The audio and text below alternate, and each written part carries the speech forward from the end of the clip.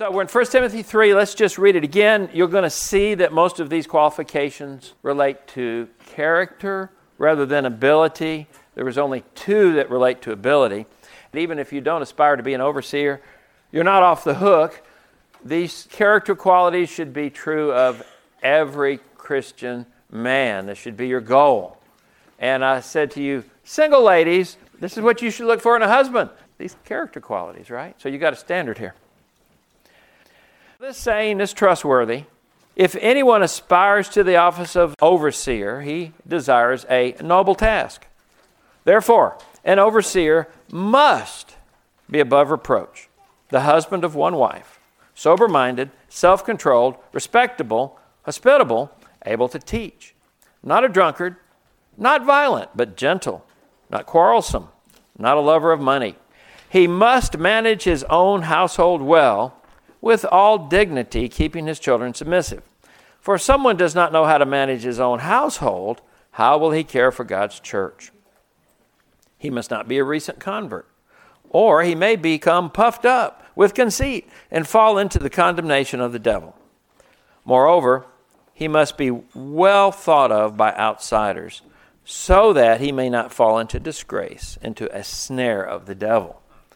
So you could kind of see this as the Proverbs 31 for men, right here, yeah.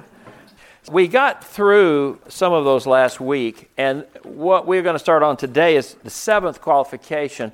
It's at the end of verse 2, and that's one of the 2 abilities that he's got to have, and that is the ability to teach. So, let's talk about that. How can you tell when a man lacks the ability to teach? What does that look like? People fall asleep. People fall asleep. That's right. Now, why do they fall asleep? What's the problem? Engaged. Okay, they're not engaged. They're still single.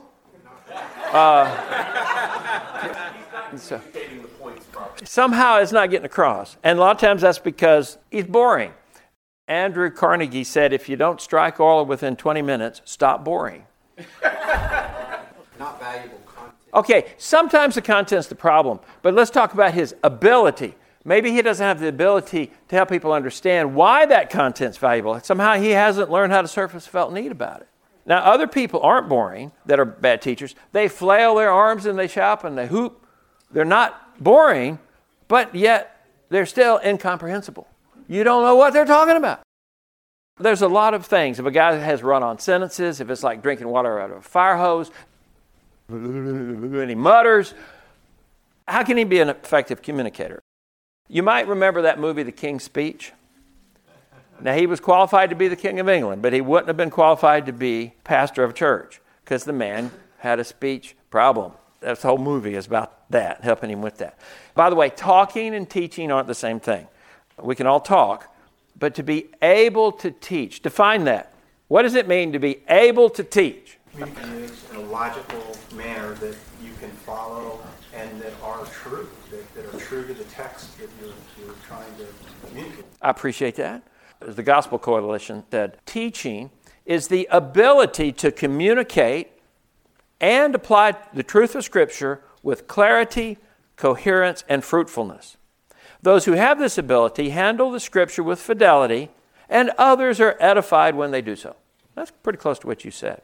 All right, now, I went to Georgia Tech. It's a research institute full of brilliant scholars who are there to research and think. They force them to teach classes, and it shows. Now, they are geniuses, but, oh my goodness, it's a cross to bear to be in a class with one of these guys. They're terrible teachers. So, merely presenting information is not the ability to teach. You have to be able to cause other people to learn. If you haven't caused people to learn, you haven't taught. You see this typically with little kids. We just assume when you teach little kids, you got to do things to cause them to learn. You do hand motions and songs and used to be flannel graphs, whatever it takes, you cause them to learn. And yet, as the audience gets older, for some crazy reason, that responsibility is lifted off the teacher and they just become spouters of information. That's not teaching. Okay, Gerald.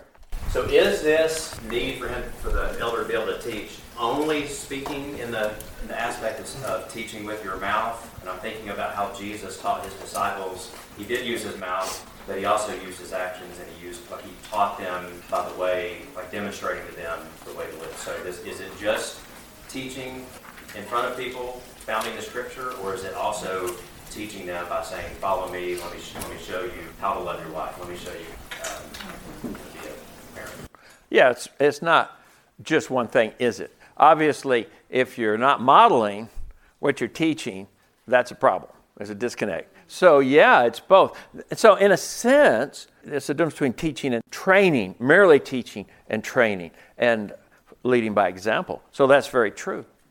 But you got to be able to cough it out in some way that information is transferred. And so it's not simply modeling it. It's not simply training. It also involves teaching.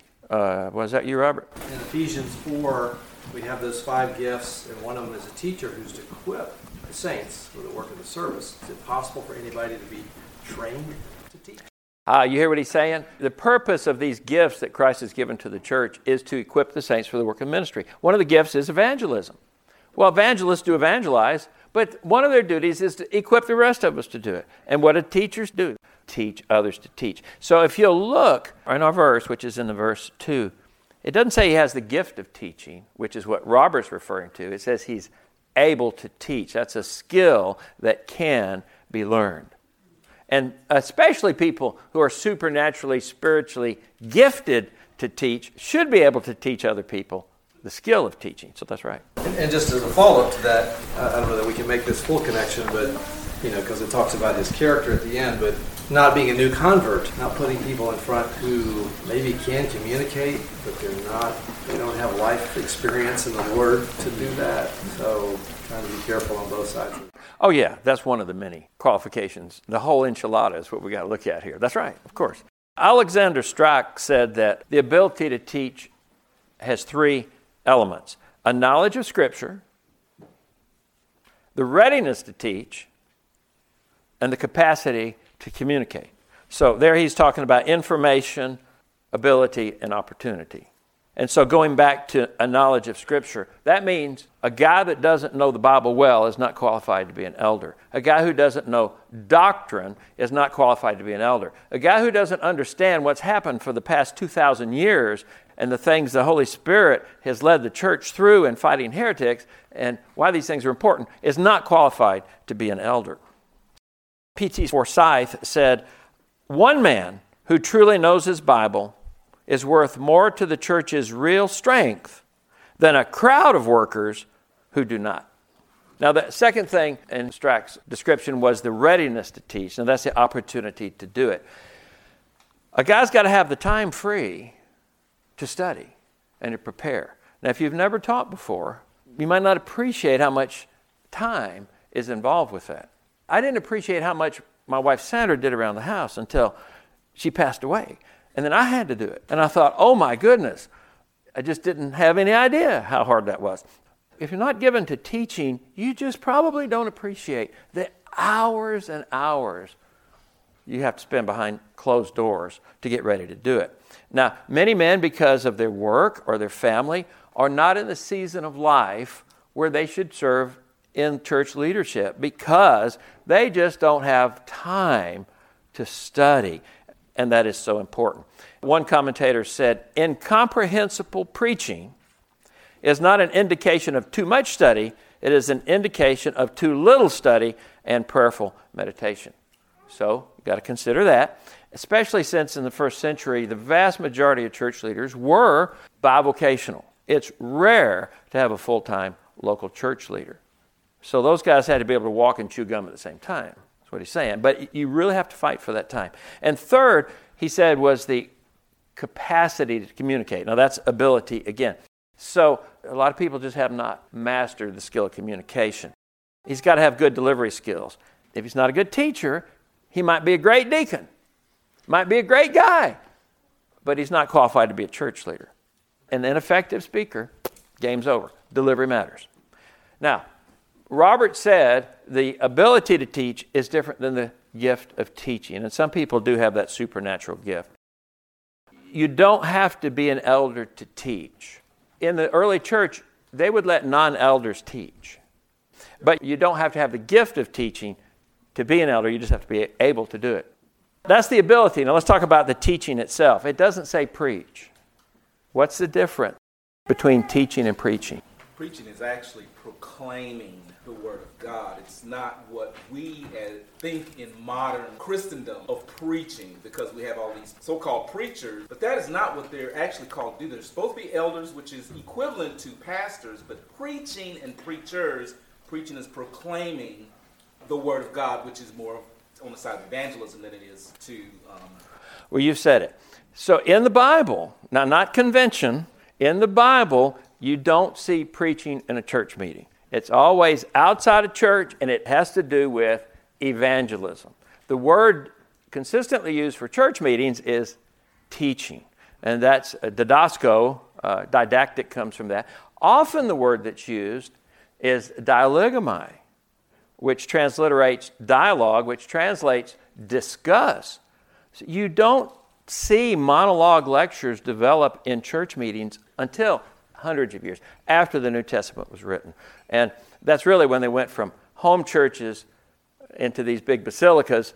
They went from dialogue to monologue, and they incorporated Greek and Roman rhetoric, and we have kept right on with that today. So, yeah, there's a big difference between the two. So teaching is seen as more dialogical. It can be questioned, interrupted, comments can be added, and it's not so much of a performance. Now, if you're speaking to thousands of people, like John MacArthur does, you're going to give a sermon. But it's insanity to give a monologue in a small group. A monologue is the least effective form of causing learning that there is. If you can get people involved in the discussion, it's much better. What's the word that is used in the Greek in this passage? It's didasko. It's the standard word for teach. Teach. The word for teach. Didasko. And that, again, is a discussion? No, I'm just saying. Dialogomai is often the word, but here is didaskalia, which means teach. And so we're touching on the difference between teaching and preaching.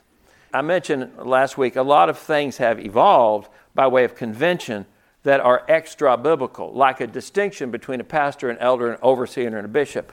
It's all the same guy in the New Testament, but we've made artificial distinctions. And so, too, this thing, preaching, is coming to churches, which you don't see in the New Testament, but that's because we've gotten each congregation bigger than you see in the New Testament. Instead of meeting in a Roman villa-sized church, now we got basilica-sized churches or even cathedral-sized churches. And that's great for a ministry meeting, but for a church meeting, it should be small enough you know everybody there. Do you think it's significant that the word here in this passage is the ability to hold forth what I'm hearing and not necessarily engage in a dialogue? Is that significant at all, or do you see what I'm saying? As a specific requirement for an elder, it appears that they have to be able to organize a message. Yeah, preaching can fall under the umbrella of teaching. Okay, let's change that. A monologue presentation can certainly fall under the umbrella of a teaching. Yes, that's right. It doesn't have to be dialogical. But preaching is usually only a monologue, and it's a performance, and it's a different feel than is teaching. So to answer your question is it doesn't have to be dialogical, no. So MacArthur clearly is a teacher, clearly. But it's a monologue, so absolutely. Now, why does that matter that he's being able to teach? Give me some reasons why it's important that a church leader be able to teach.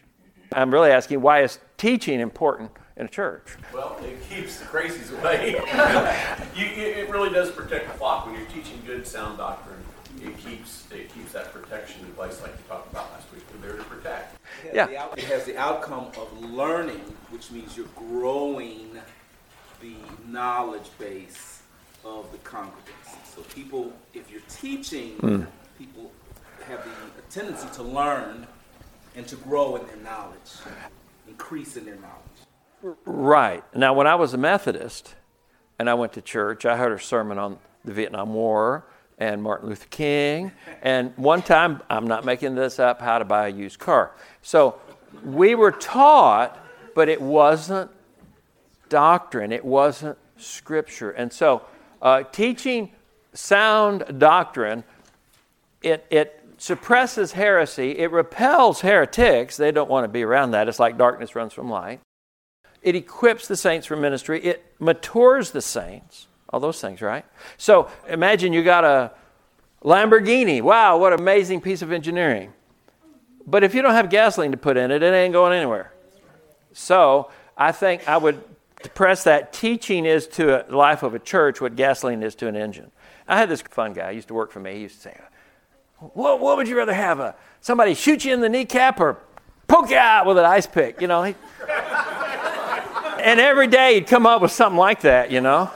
Anyway, so if I had to choose, let's say you're going to move to some far-off city, and you had to choose between a church that had great doctrine, great teaching, and no body life, versus a church that had great relational body life and absolutely no teaching.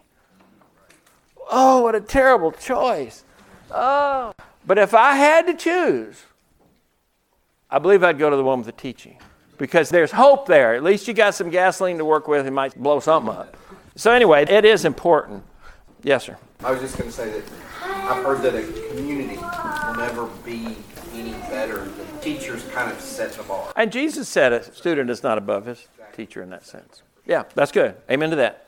All right. Well, Martin Luther was asked how he accomplished all he did during the Reformation. And he said, I simply taught, preached, and wrote God's word. Otherwise, I did nothing. The word did it all. So that is important that we have teaching in a church. It's also critical for making disciples. Jesus said, make disciples of all nations, doing what? Teaching them to observe all that I've commanded you. Titus 1:9, a parallel passage to ours, says, an elder must be able to give instruction in sound doctrine and also to rebuke those who contradict it. Titus chapter 2, verse 1, teach what accords with sound doctrine. Now, you know what orthodoxy is? What's heterodoxy? They used to have super heterodyne receivers. What's heterodox? It's other than orthodox. That's a nice word. It's heresy is what it is. So if you got an elder who's ignorant of doctrine or he holds to some falsehood, the whole church is likely to be led off into error. So to name a few things that are popular today, I've gotten a number of phone calls from potential visitors wanting to know if our church was Torah compliant. I said, thank God, no, it's not. And they didn't come. The Torah is the law of Moses. And some Christians mistakenly think we're under the law of Moses and you should be following Mosaic law. Martin Luther doubted the salvation of anybody who thought they should observe a Sabbath day. He was that far away from being hung up on Moses. Anyway, some people believe in baptismal regeneration. What's that? Yeah, if you ain't dunked, you're sunk. Right. They think it's not enough to believe in Jesus. You got to be baptized. That's not different than saying you got to be circumcised. A lot of y'all are victims of the prosperity gospel. We had a guy come through one time teaching Protestant purgatory. The Catholics weren't wrong about everything. Another one, this is kind of a red light on the dashboard, but we've had people who think the King James Version of the Bible is an inspired translation. And they judge the Greek by the Elizabethan English. Obviously, work salvation is a false gospel. You've got people like the Mormons who appear to be such sincere believers, but it's another gospel. Unitarianism is a false gospel. Women pastors, that's kind of a problem. The biggest of all around here is theological liberalism. I don't know how many churches you passed come here today, but I guarantee at least half of them were eaten up with theological liberalism. They deny all the basic cardinals of the Christian faith. Even right here locally, Mercer University, the Mercer brothers were very strong Christians and started churches all over Georgia. But now that institution is antichrist. I knew a brother, some of y'all know him too, he was faculty there. They fired him because he would share the gospel with the students. They said they wanted Mercer to be a safe place. Okay, I saw a hand over here. Yes, sir. I was going to say, it probably falls under the worst category, but you see it a lot creeping into the American church especially, which is social justice. Yeah, there you go. That's right. And related to that is liberation theology. The communists use that to great effect in the Latin American countries, but it's still among us. The other extreme, though, it sounds spiritual, but it's not. It's a just Jesus reductionist approach to theology. And one guy told me, doctrine divides, but Christ unites. Well, that's overly simplistic. Well, which Christ are you talking about? The Christ of the Mormons, the Christ of the Jehovah's Witnesses, the Christ of the Unitarians? Which Christ? Now you get into doctrine. And another guy said this. This is a church leader. He said, I don't know their beliefs and they don't ask me about mine.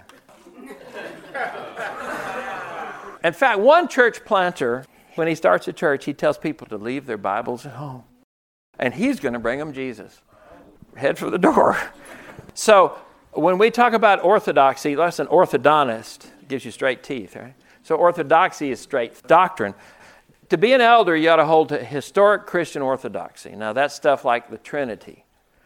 And Jesus is God. And he died on the cross to pay for sins. And he was born of a virgin. And he bodily rose from the grave. And he's coming back one day bodily. And there's going to be judgment. And it's going to be really bad for some people. There's going to be universal resurrection followed by heaven or hell. That's basic Christian orthodoxy. Then, since those creeds have been written, we've had to fight other battles. He should believe in the full inspiration, inerrancy, and authority of the Scriptures. And other things have happened. He should hold to the Danvers statement on biblical manhood and womanhood. He should hold to the Nashville statement on sexuality. Man's a man and woman's a woman, right? The Chicago statement on biblical inerrancy. These are statements that people who believe the Bible have been forced to write up because of all the crazy stuff that's going on out there. Anyway, now, depending on the local church, it can get even more specific. We had a brother in our church that had been a Methodist minister. Problem was he believed the Bible, and they got rid of him. He was a great guy, loved the Lord, but he believed in infant baptism. Well, he wouldn't have been suitable as an elder in our church because we believe in believers' baptism. So even though he's a great guy, it wouldn't fit us. Okay, now, what's unique to us, of course, we go by the First London Baptist Confession of 1644. So if a guy doesn't believe that, he's not qualified to be an elder in this church. It's been that way for 30 years. We also hold a New Covenant theology as opposed to dispensational theology. Well, I mean, you can be dispensational if you want, but in leadership, we ask you to be New Covenant. And so in your understanding of salvation, you can be Arminian or Calvinist. We ask you, and have been for 30 years, to be Calvinist. I went to the Greater Atlanta Baptist Network meeting, and they had started these two new churches. And when they ordain elders, they get them up front. Do you believe this? Do you believe this? Do you believe? They go right down the row and get them to affirm it. And then they say, will you commit to resign if you ever change your thinking about any of these things? Because however the leadership goes, that's where the church is going to go. So you just got to decide what's important to each local congregation and what's not. Proverbs says, if a ruler listens to falsehood, all his officials will be wicked. Now, some of you sitting there today are probably heretics. You just don't know it. All right?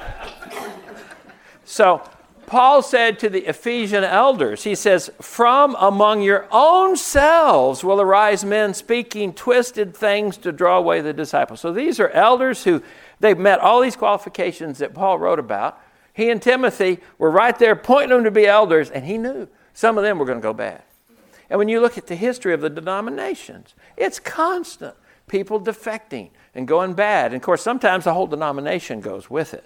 It's just constant. Paul said he left Timothy in Ephesus for this reason. He says, instruct certain men not to teach strange doctrines. 2 Timothy, it says, the Lord's servant must be able to teach, correcting his opponents with gentleness. There are going to be opponents. So, able to teach. That's a pretty important qualification. And that is the main difference in qualifications between elders and deacons, right there. The next verse, we learn, this verse 3, church leaders have to be knotheads. Not drunk, not violent, and not quarrelsome. That's what it says. So the first one is not a drunkard. That's three Greek words jammed together. Not, and the word beside, and the word wine. So he can't linger long beside a bottle of wine. But it means in the Greek to be drunk. You might say he can't abuse alcohol. The NAS says not addicted to wine. So why would it be important for a church leader not to be a drunkard?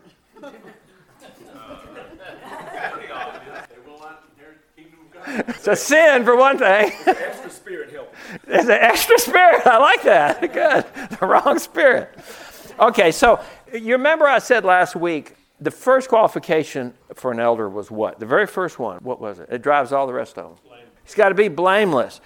Above reproach. And all these things he talks about are what it looks like to be above reproach. It's not above reproach to be drunk. That's scandalous. So that's one of the qualifications. I mean, he's filling it out here. So it's sinful, as y'all have already said. It's scandalous, as we've talked about. And also, frankly, if an elder has a drinking problem, the church is not going to be managed well. It's just not. It just no more than a drunk drives a car down the road in a good way. He's not going to manage the church in a good way. Yes, sir. I was going to say that the church would probably cause him to be more of an alcoholic.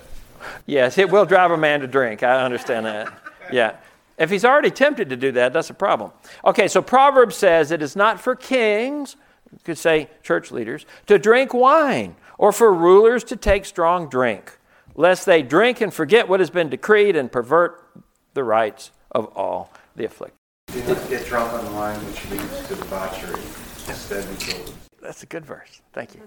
Yeah, I was just going to say, but in our culture, it's so passé, right? I mean, if you remember, not very many years ago in the Supreme Court, one of them stepped down, was being nominated because he had admitted to not drinking, but doing marijuana. Well, now presidents do it, and it's, I think we have to watch how the culture just says it's all right. Don't let that come into the church and influence my point. Hey, it's all right what the culture do. And I shouldn't say it, but I will. Hang on to that, Ben. There's a difference between not being a drunkard and total abstinence.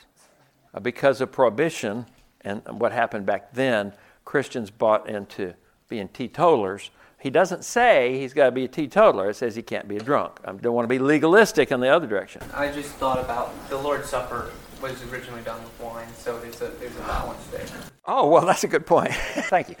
Okay, now the next knothead qualification is that he is not violent but gentle. Doesn't say Gentile, gentle. All right. Why don't you want a violent man in church leadership? Tell me, why?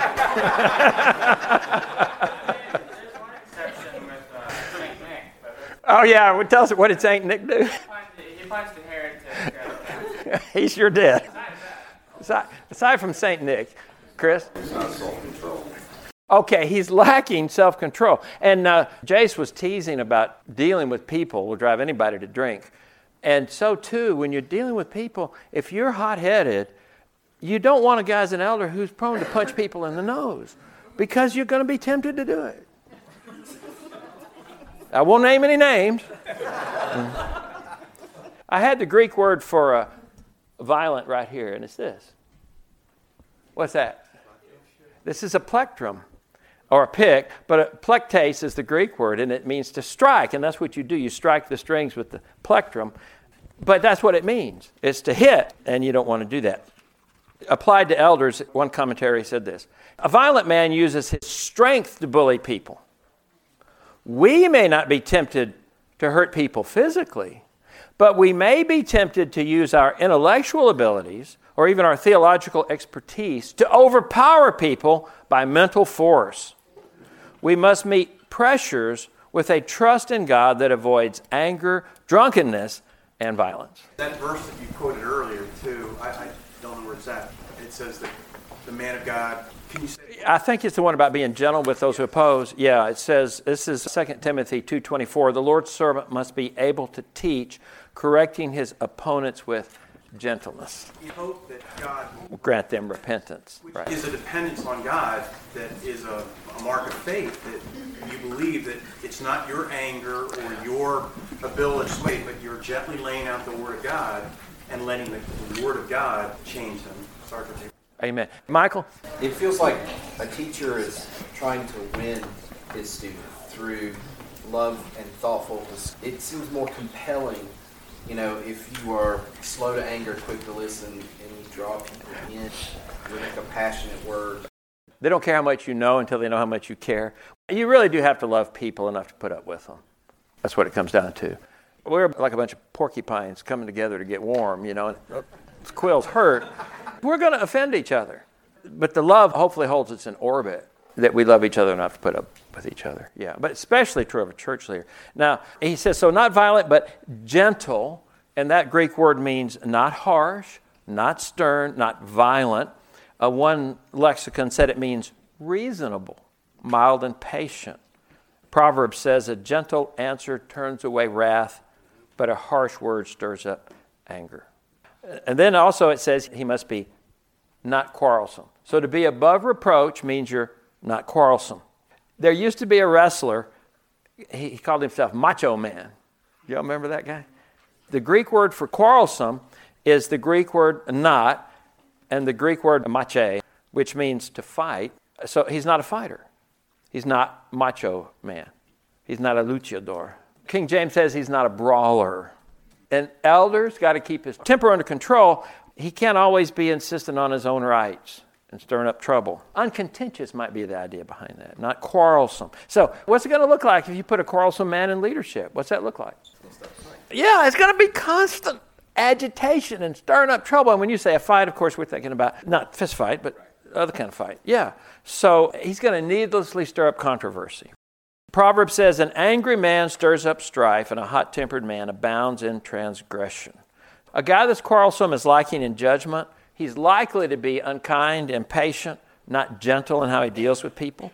And so 2 Timothy 2:24 says, the Lord's servant must not be quarrelsome, not macho man, but kind, patiently enduring evil, correcting his opponents with gentleness. There's our word.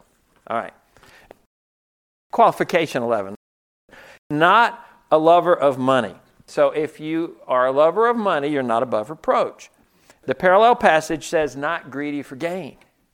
Now, why is it important that a church leader not be a lover of money? Might withhold truth so he doesn't lose the congregation. Oh boy, you don't want to offend your customers. Let's hold back on the truth. You pull your punches. We're all human. That's a huge temptation right there.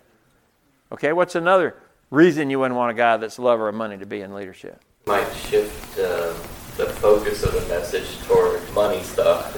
Now there we're back into the prosperity gospel again. That's a big one, isn't it? So common. He might steal from the offering. He might be tempted to steal from the offering. Yes, sir. Another is proverb. Don't let me get too rich. Oh, yeah, that's a good one. Like Laodicea. Like Laodicea. That's good. Thank you, brother. So if you do love money, and some of you might, that's a sign of spiritual immaturity. 1 Timothy 6:8, if we have food and clothing, with these we will be content. Wow. Jesus said you cannot serve God and money. 1 Timothy 6:15 warns of people who are depraved in mind and deprived of the truth, imagining that godliness is a means of gain. 1 Timothy 6:9, those who desire to be rich fall into temptation, into a snare, into many senseless and harmful desires that plunge people into ruin and destruction. For the love of money is the root of all kinds of evil. It is through this craving that some have wandered away from the faith. Now, we've already mentioned that in New Testament times, most church leaders were bivocational. Even if he doesn't steal from the offering plate, if he's known for being greedy in business, that's a bad reputation in the community. It's a bad witness, probably not above reproach. Paul, who of all people had the right to be supported in his ministry, voluntarily made tents. He was talking about his right to make his living from the ministry. He and Barnabas, we have not made use of this right, but we endure anything rather than put an obstacle in the way of the gospel of Christ. That man was not greedy for money. It looks like in the New Testament the elders did handle the church's money. A lot of times churches today say that elders shouldn't have the ability to sign the checkbook, just have nothing to do with it. And that's probably wise stewardship. But in the New Testament, for example, in Acts, it says, the owners of lands or houses sold them and brought the proceeds to what was sold and laid it where? At the apostles' feet, and it was distributed. And then another place in Acts, it says the disciples determined to send relief to the brothers living in Judea, and they did so, sending it to the elders. So anyway, if that's the case, again, he's got to be known for being trustworthy, fiduciary responsibility, able to handle money, not tempted to be greedy with it. And I mentioned earlier, a previous week, there's also the temptation just to envy. If you give up a lucrative career in business to go into church work, you're probably going to have a whole lot less money than you would have had you stayed in business.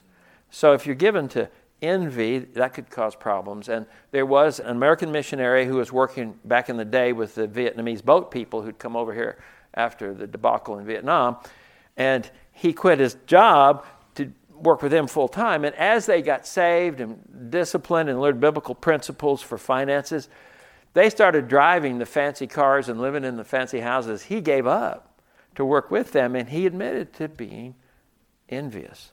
So you just got to watch that. All right. So we're going to stop there for today. So that does take us through verse 3. Next week, we'll go to the next ability, which is management ability. And hopefully we'll finish it out next week.